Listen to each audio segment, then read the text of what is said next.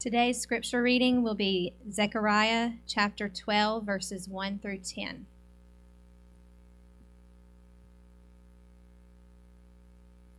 Zechariah chapter 12, verses 1 through 10.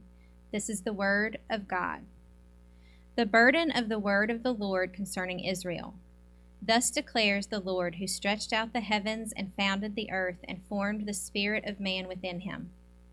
Behold, I am about to make Jerusalem a cup of staggering to all the surrounding peoples.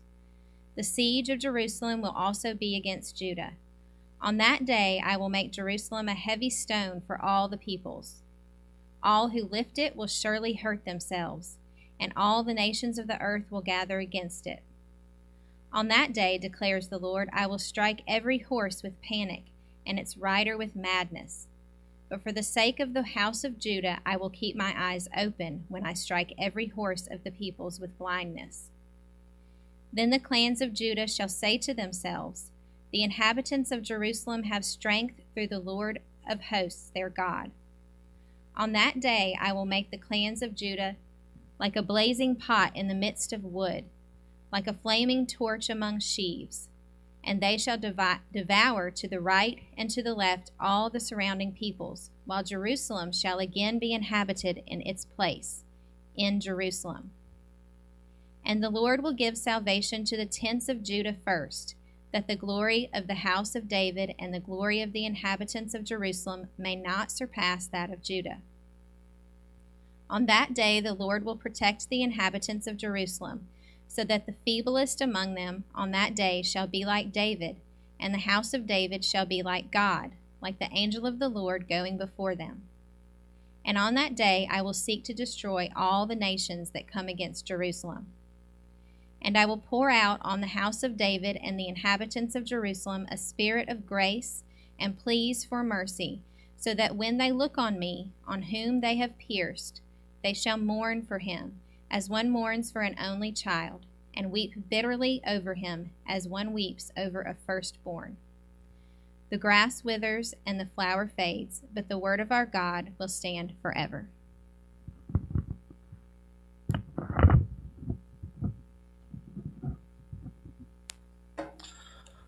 All right, thanks, Christina, and thanks, Michael.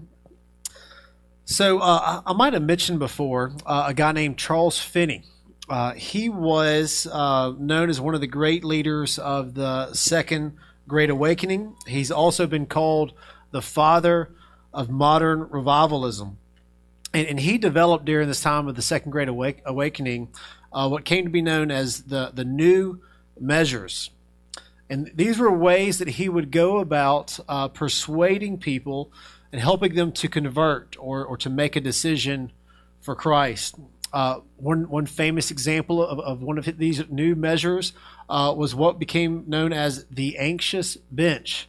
And what it was, there'd be this bench somewhere near the pulpit, and those who were nervous about their spiritual condition would be kind of directed to go sit there, and he would really hone in on them and really would try to lead them and persuade them with all his might to make a decision for Christ, to convert. And some say that this anxious bench was the precursor to the altar call that we're probably more familiar with. But he believed that if a person did not convert, it was an issue of will not an issue of cannot. You have to use the right means to push them over the edge to make a decision for Christ. So any person can come to Christ, some just won't. And that's a very natural way to see conversion.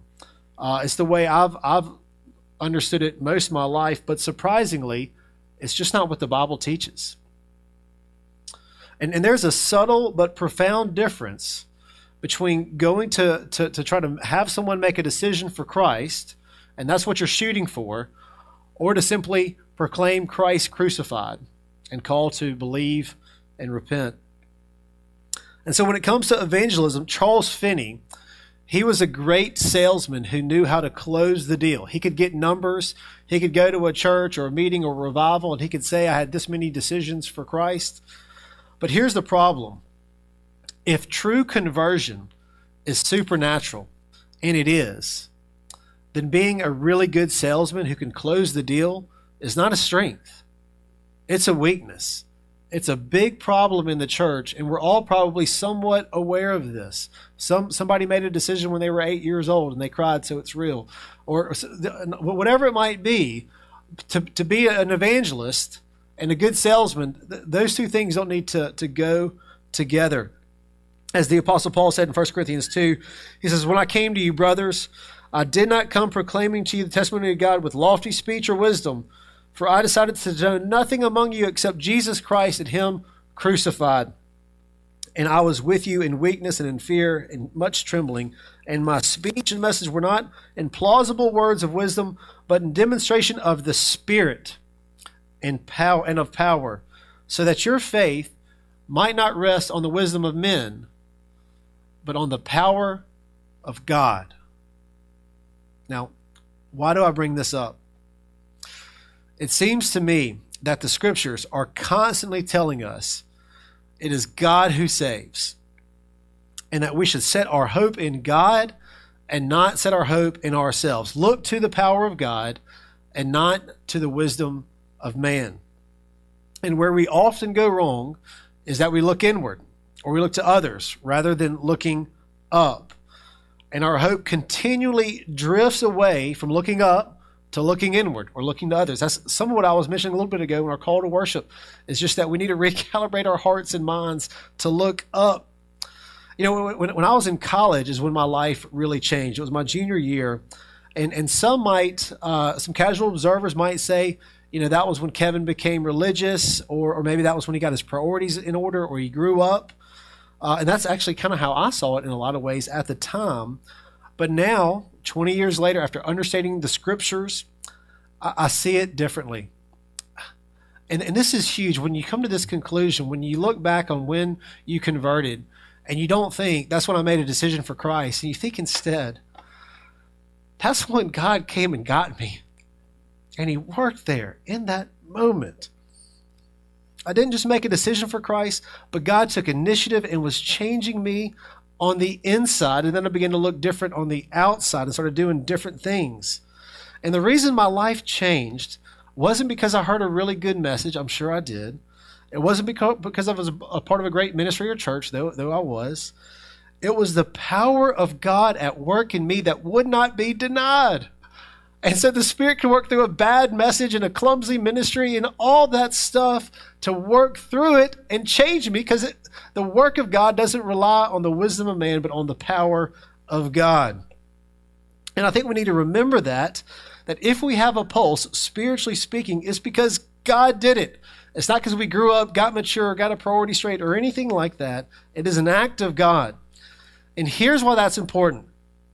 If we think we came to love and follow Jesus by being good people, and not by the grace of God alone, who moved in us first, then we will be prone in all aspects of life to look inward, right? To do right, make right decisions, and all that. And the tendency to look inward rather than upward is like cancer to the Christian soul. And we're all sick with it. And again, going back to the call to worship, we're here to, the worship service is hopefully like chemo to the cancer of looking inward and not to Christ. So that's what we're here doing with a clumsy message or whatever else we might be doing. We pray that by the Spirit, God would help us to no longer look inward, but to look upward. And we need His Spirit to make us do that. So our tendency is to look inward rather than upward. It is cancer to the Christian soul, and we are here studying the Word, singing worship to God to help us look up instead of inward. Now, we just read Zechariah 12, 1 through 10. And in that we see God's plan to save and rescue His people again. And then in 12:10, we see something interesting. We see the Trinity at work. In the Old Testament, and in chapter 12, verse 10, we see the Trinity at work. So today what I'd like to do is focus on Zechariah chapter 12, verse 10, and consider how the Trinity works in regards to how God saves His people. So I want to talk about the work of the Father, the work of the Spirit, and the work of the Son. So first, the work of the Father. Now, when you consider how the Lord works throughout the Scriptures, It is always the Lord taking initiative, and it is the Lord's work being done, and his people are his operatives. It's who he's working through. Like, for example, in Genesis 12, we read about the call of Abraham. And in the call of Abraham, God puts all the weight not on Abraham. He doesn't say, hey, we're really counting on you up here. We want you to do a good job. It's time to get serious. He puts it all on himself. He says, I will 5 times. I will. So he's putting all the weight on himself.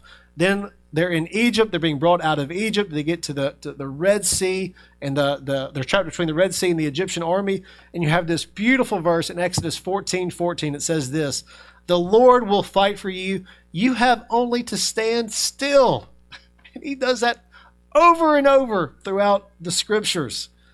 And I can share dozens more examples of the Lord putting the weight of rescue on himself and not his people.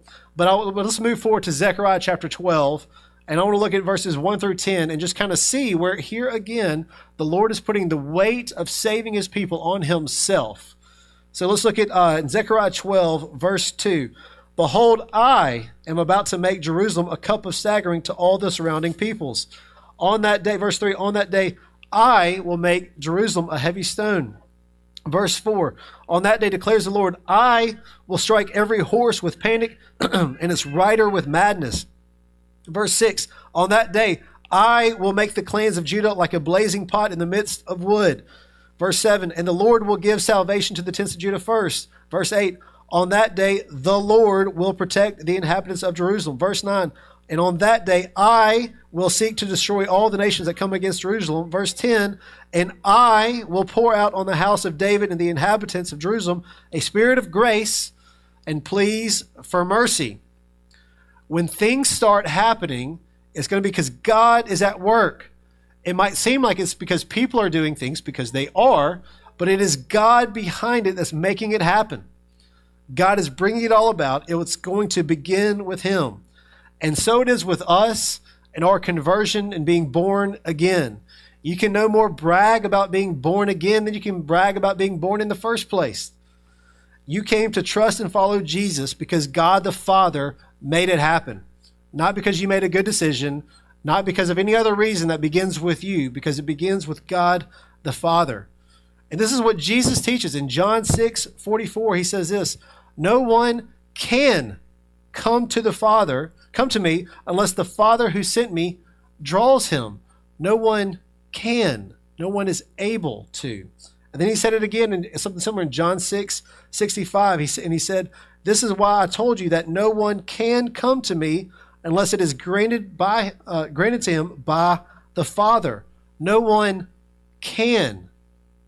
No one can come to Jesus unless the Father does something, unless he grants it or draws him in. So it is not a matter of will not, according to Jesus. It actually is a matter of cannot. This means that Charles Finney was wrong to apply these new measures in trying to make converts or trying to get people to make a decision for Christ. It assumed that if the right technique was applied, then people would come to Jesus. They'd make a decision. They'd convert. I've often thought, if I could go and talk to myself when I was 18, how would I get to myself? And I came to a conclusion not long ago. There's no getting through to that guy. I mean, I could use guilt. I could use, whatever, fear. I mean, I could do what. There was just no getting through. There was a sense where when God the Father was going to draw me into him, there's going to be no denying that. But until then, I could not come. So here's what it means. When you came to trust and follow Jesus, it did not begin with you. You didn't just become a more mature person with a good decision. It was a supernatural act of God the Father who granted you to follow Christ and who drew you to follow Christ. And how does God the Father do this?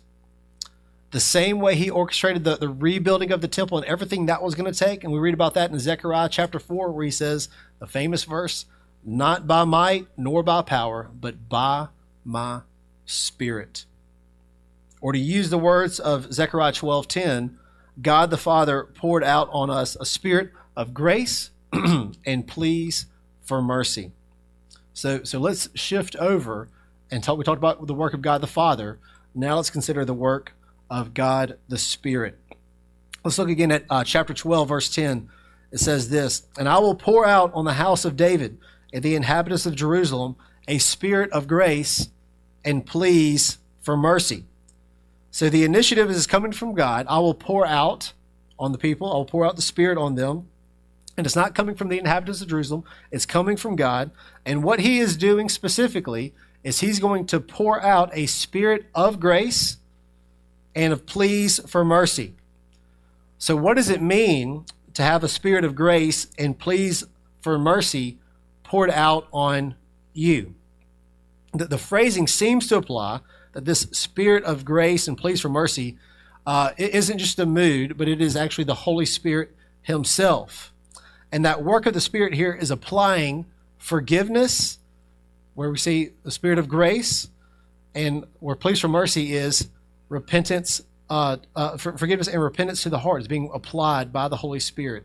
And so when this is applied to the heart, there is a sense of forgiveness and a sense of repentance that falls on our hearts.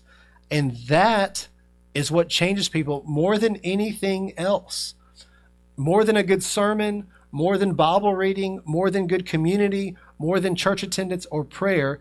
It's the Spirit of God at work on a heart that really changes people. What changed me and you, and what continues to change me and you, isn't just going to be a good sermon or a good book or a prayer group or community or anything else, any of those great things, but is the work of the Holy Spirit applying forgiveness and grace to your heart, softening these hard hearts that we have. And look, our natural disposition towards sin is to justify it or explain it. Whenever I've gotten mad or done something selfish and it's kind of come to the surface where I get called out on it, I can't think of a time ever where I didn't have a good reason for it. I don't just do selfish, mean, bad things for no good reason. I usually have a good reason for it. And it's so hard for me to work past that. And I would even say it's almost supernatural for me to work past it and just say, I just did it because I was a sinner. And it takes the Spirit of God for us to see our sin truly and to truly grieve over that sin. And, some people might think Christians are that's a judgmental group of people you have there. And maybe they're right sometimes. But I'll tell you this. If you encounter someone who has encountered the gospel, and as they've encountered the gospel, God's Spirit of grace and pleas for mercy, God's Spirit has applied to that heart forgiveness and repentance, there are no sweeter people than those people. Many of you know them, you're around them, and they are the sweetest people because they cannot imagine elevating themselves above you and looking down on you. They are not the ones who, like Jesus' parable, thank God for not letting them be like those bad folks. They are the people who think, God, be merciful to me, a sinner. And look, we all know the difference between being truly sorry and being caught, or being sorry you got caught. When you're sorry you got caught, you're dealing with consequences and just, that's a pain. But when you're truly grieved by the work of the Spirit, as we're seeing in Zechariah 12:10, where they are mourning in this different way, it hurts a different way. And what we're seeing here is actually God's Spirit in you grieving, God's sorrow for sin being expressed and felt in you and through you. And we know this grieving in the Holy Spirit happens because we read about it in Ephesians 4, where Paul says, do not grieve the Holy Spirit. And some of you have experienced this. You've sinned.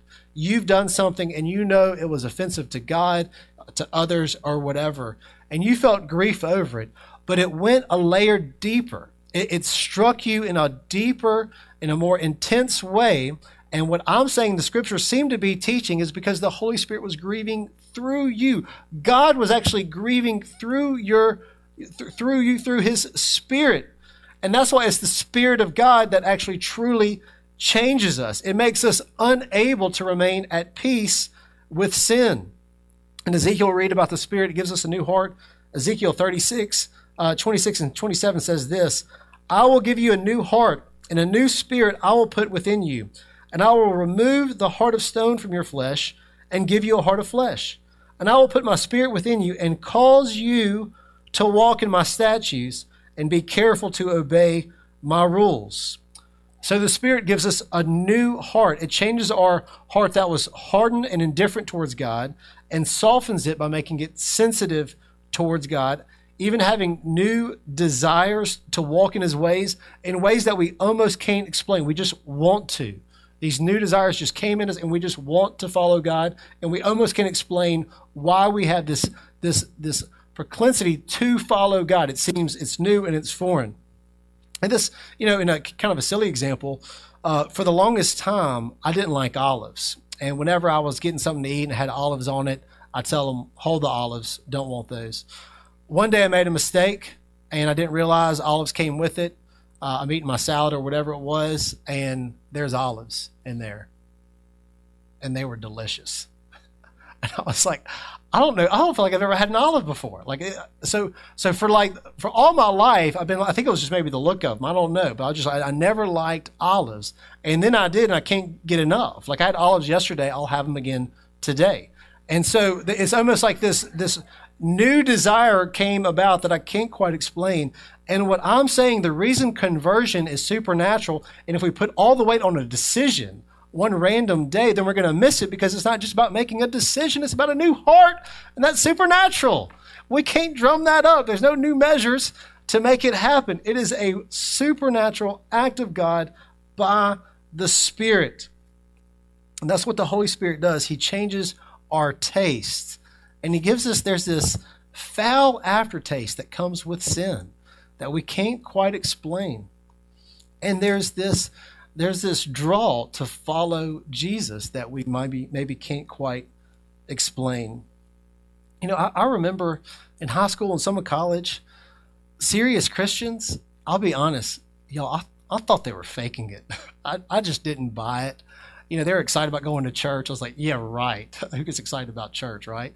And so anyway, I just didn't get it. And maybe some were faking it. Maybe, I don't know. I don't want to judge anybody's hearts. But here's the thing, is that when the Spirit of God lands on you, you are different. It changes your desires. And the way I was viewing these people who I thought were faking it, I wasn't viewing them with the idea that the Holy Spirit was in them and changing them and giving them new desires. So just because something was unnatural to me doesn't mean it's unnatural to others who would have the Spirit. When I was a kid growing up in church, church was just brutal, like maybe for most of us. I just went into the music, and the sermons were just brutal. It was just like I tried to numb my brain for 30 minutes to get through it, just want to get out. And then here's one of the things that I just was so shocked about myself when God began to change me. So yeah, I guess I'm a junior in college, and every night of the week, I wasn't studying anyway, but I was usually hanging out with friends or doing something. But every night of the week, I went to a different campus ministry just to hear the Bible taught. That for me was insane. But I was just drawn in. And look, that's not going to come from making a decision. It's not going to come from that. It's going to come from a new heart that all of a sudden, like the way I had this new taste for olives, has this new taste for the Word of God. All of a sudden it's like, hey everybody, God's spoken. It's in a book. We should pay attention, to where before it was just of no concern to me. It's the Spirit giving new tastes and new desires. But one of the most important things the Spirit does is not just give us new desires, but moving our eyes to look on Him who was pierced. So let's consider my third point, the work of God the Son. Look again at Zechariah chapter 12, verse 10. And I will pour out on the house of David, that's God the Father, the inhabitants of Jerusalem, a spirit, God the Spirit, of grace and pleas for mercy, so here comes the reason for all this, so that when they look on me, on him whom they have pierced, they shall mourn for him as one mourns for an only child, and weep bitterly over him as one weeps over a firstborn.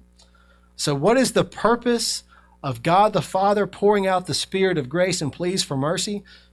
It is so that they will look on him whom they have pierced. Now, you guys are pretty bright, and I probably don't need to connect the dots here. I'll do it anyway. That's Jesus, Christ crucified. That's the reason that God's pouring out the Spirit, is to move our gaze to Christ crucified, him whom they pierced. And one reason we know that this is talking about Jesus is that this is what the New Testament teaches. In John 19:37, it's explicitly reaching back into Zechariah 12 to talk about Christ. And we see it again in Revelation 1:7. So they're connecting the one who is pierced with Jesus. It seems very clear to me. And this idea of the Holy Spirit causing people to look to Jesus is also what Jesus taught. In John 16:14, Jesus says this, "When the Spirit of truth comes, he will guide you into all truth, for he will not speak of his own authority, but whatever he hears, he will speak.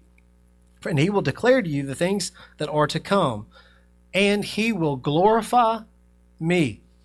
Speaking of the Spirit, he will glorify me, for he will take what is mine and declare it to you. The Spirit glorifies Jesus. If you're going to make a job description for God the Spirit, part of that job description is going to be to glorify the Son.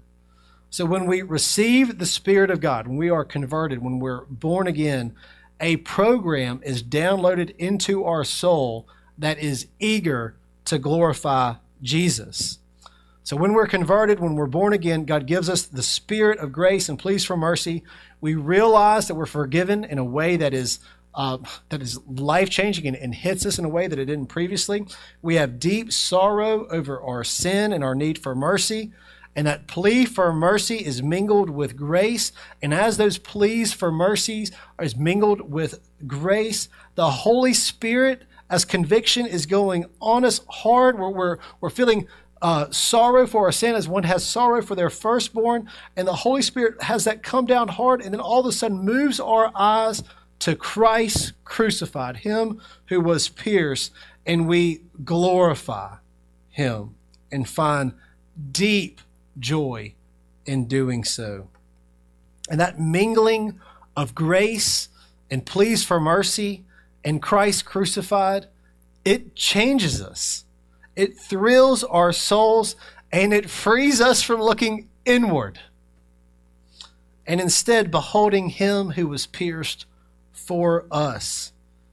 Charles Spurgeon said this. He said, wherever the Holy Spirit does really come, it always leads, it always leads the soul to look to Christ. Never yet did a man receive the Spirit of God unto salvation unless he received it in bringing of him to look to Christ and to mourn for sin. The work of the Spirit in someone's life calls them to set their gaze on Christ. They see Christ crucified for their sins, and a new and different sorrow begins to emerge in their soul.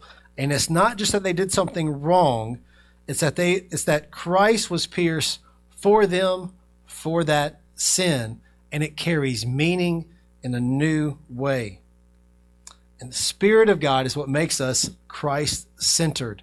You don't become Christ-centered because you made a good decision. You become Christ-centered because it's the work of the Spirit of God in you.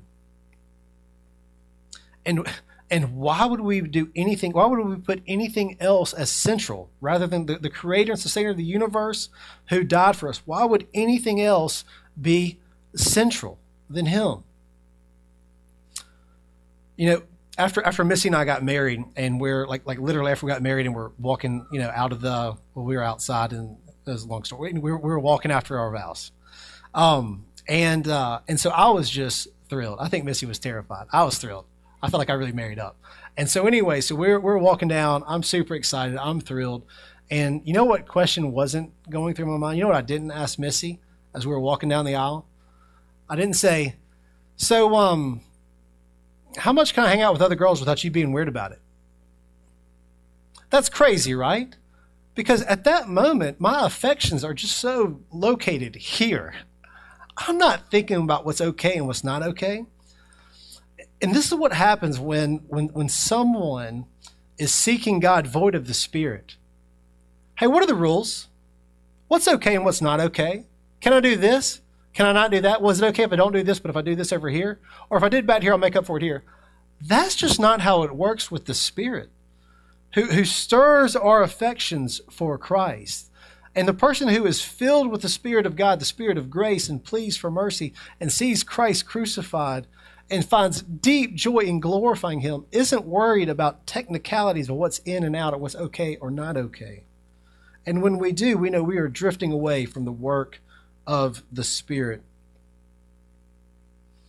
But when God the Father grants us to come to Jesus and draws us to him, and when the Spirit melts our hard hearts by mingling grace with pleas of mercy, with putting our eyes on Christ crucified, and we find that mercy and grace in the face of Jesus Christ, the one who was pierced for us, then we might just experience what John Stoker wrote about in his great hymn when he wrote this: "Thy mercy is more than a match for my heart, which wonders to feel its own hardness depart.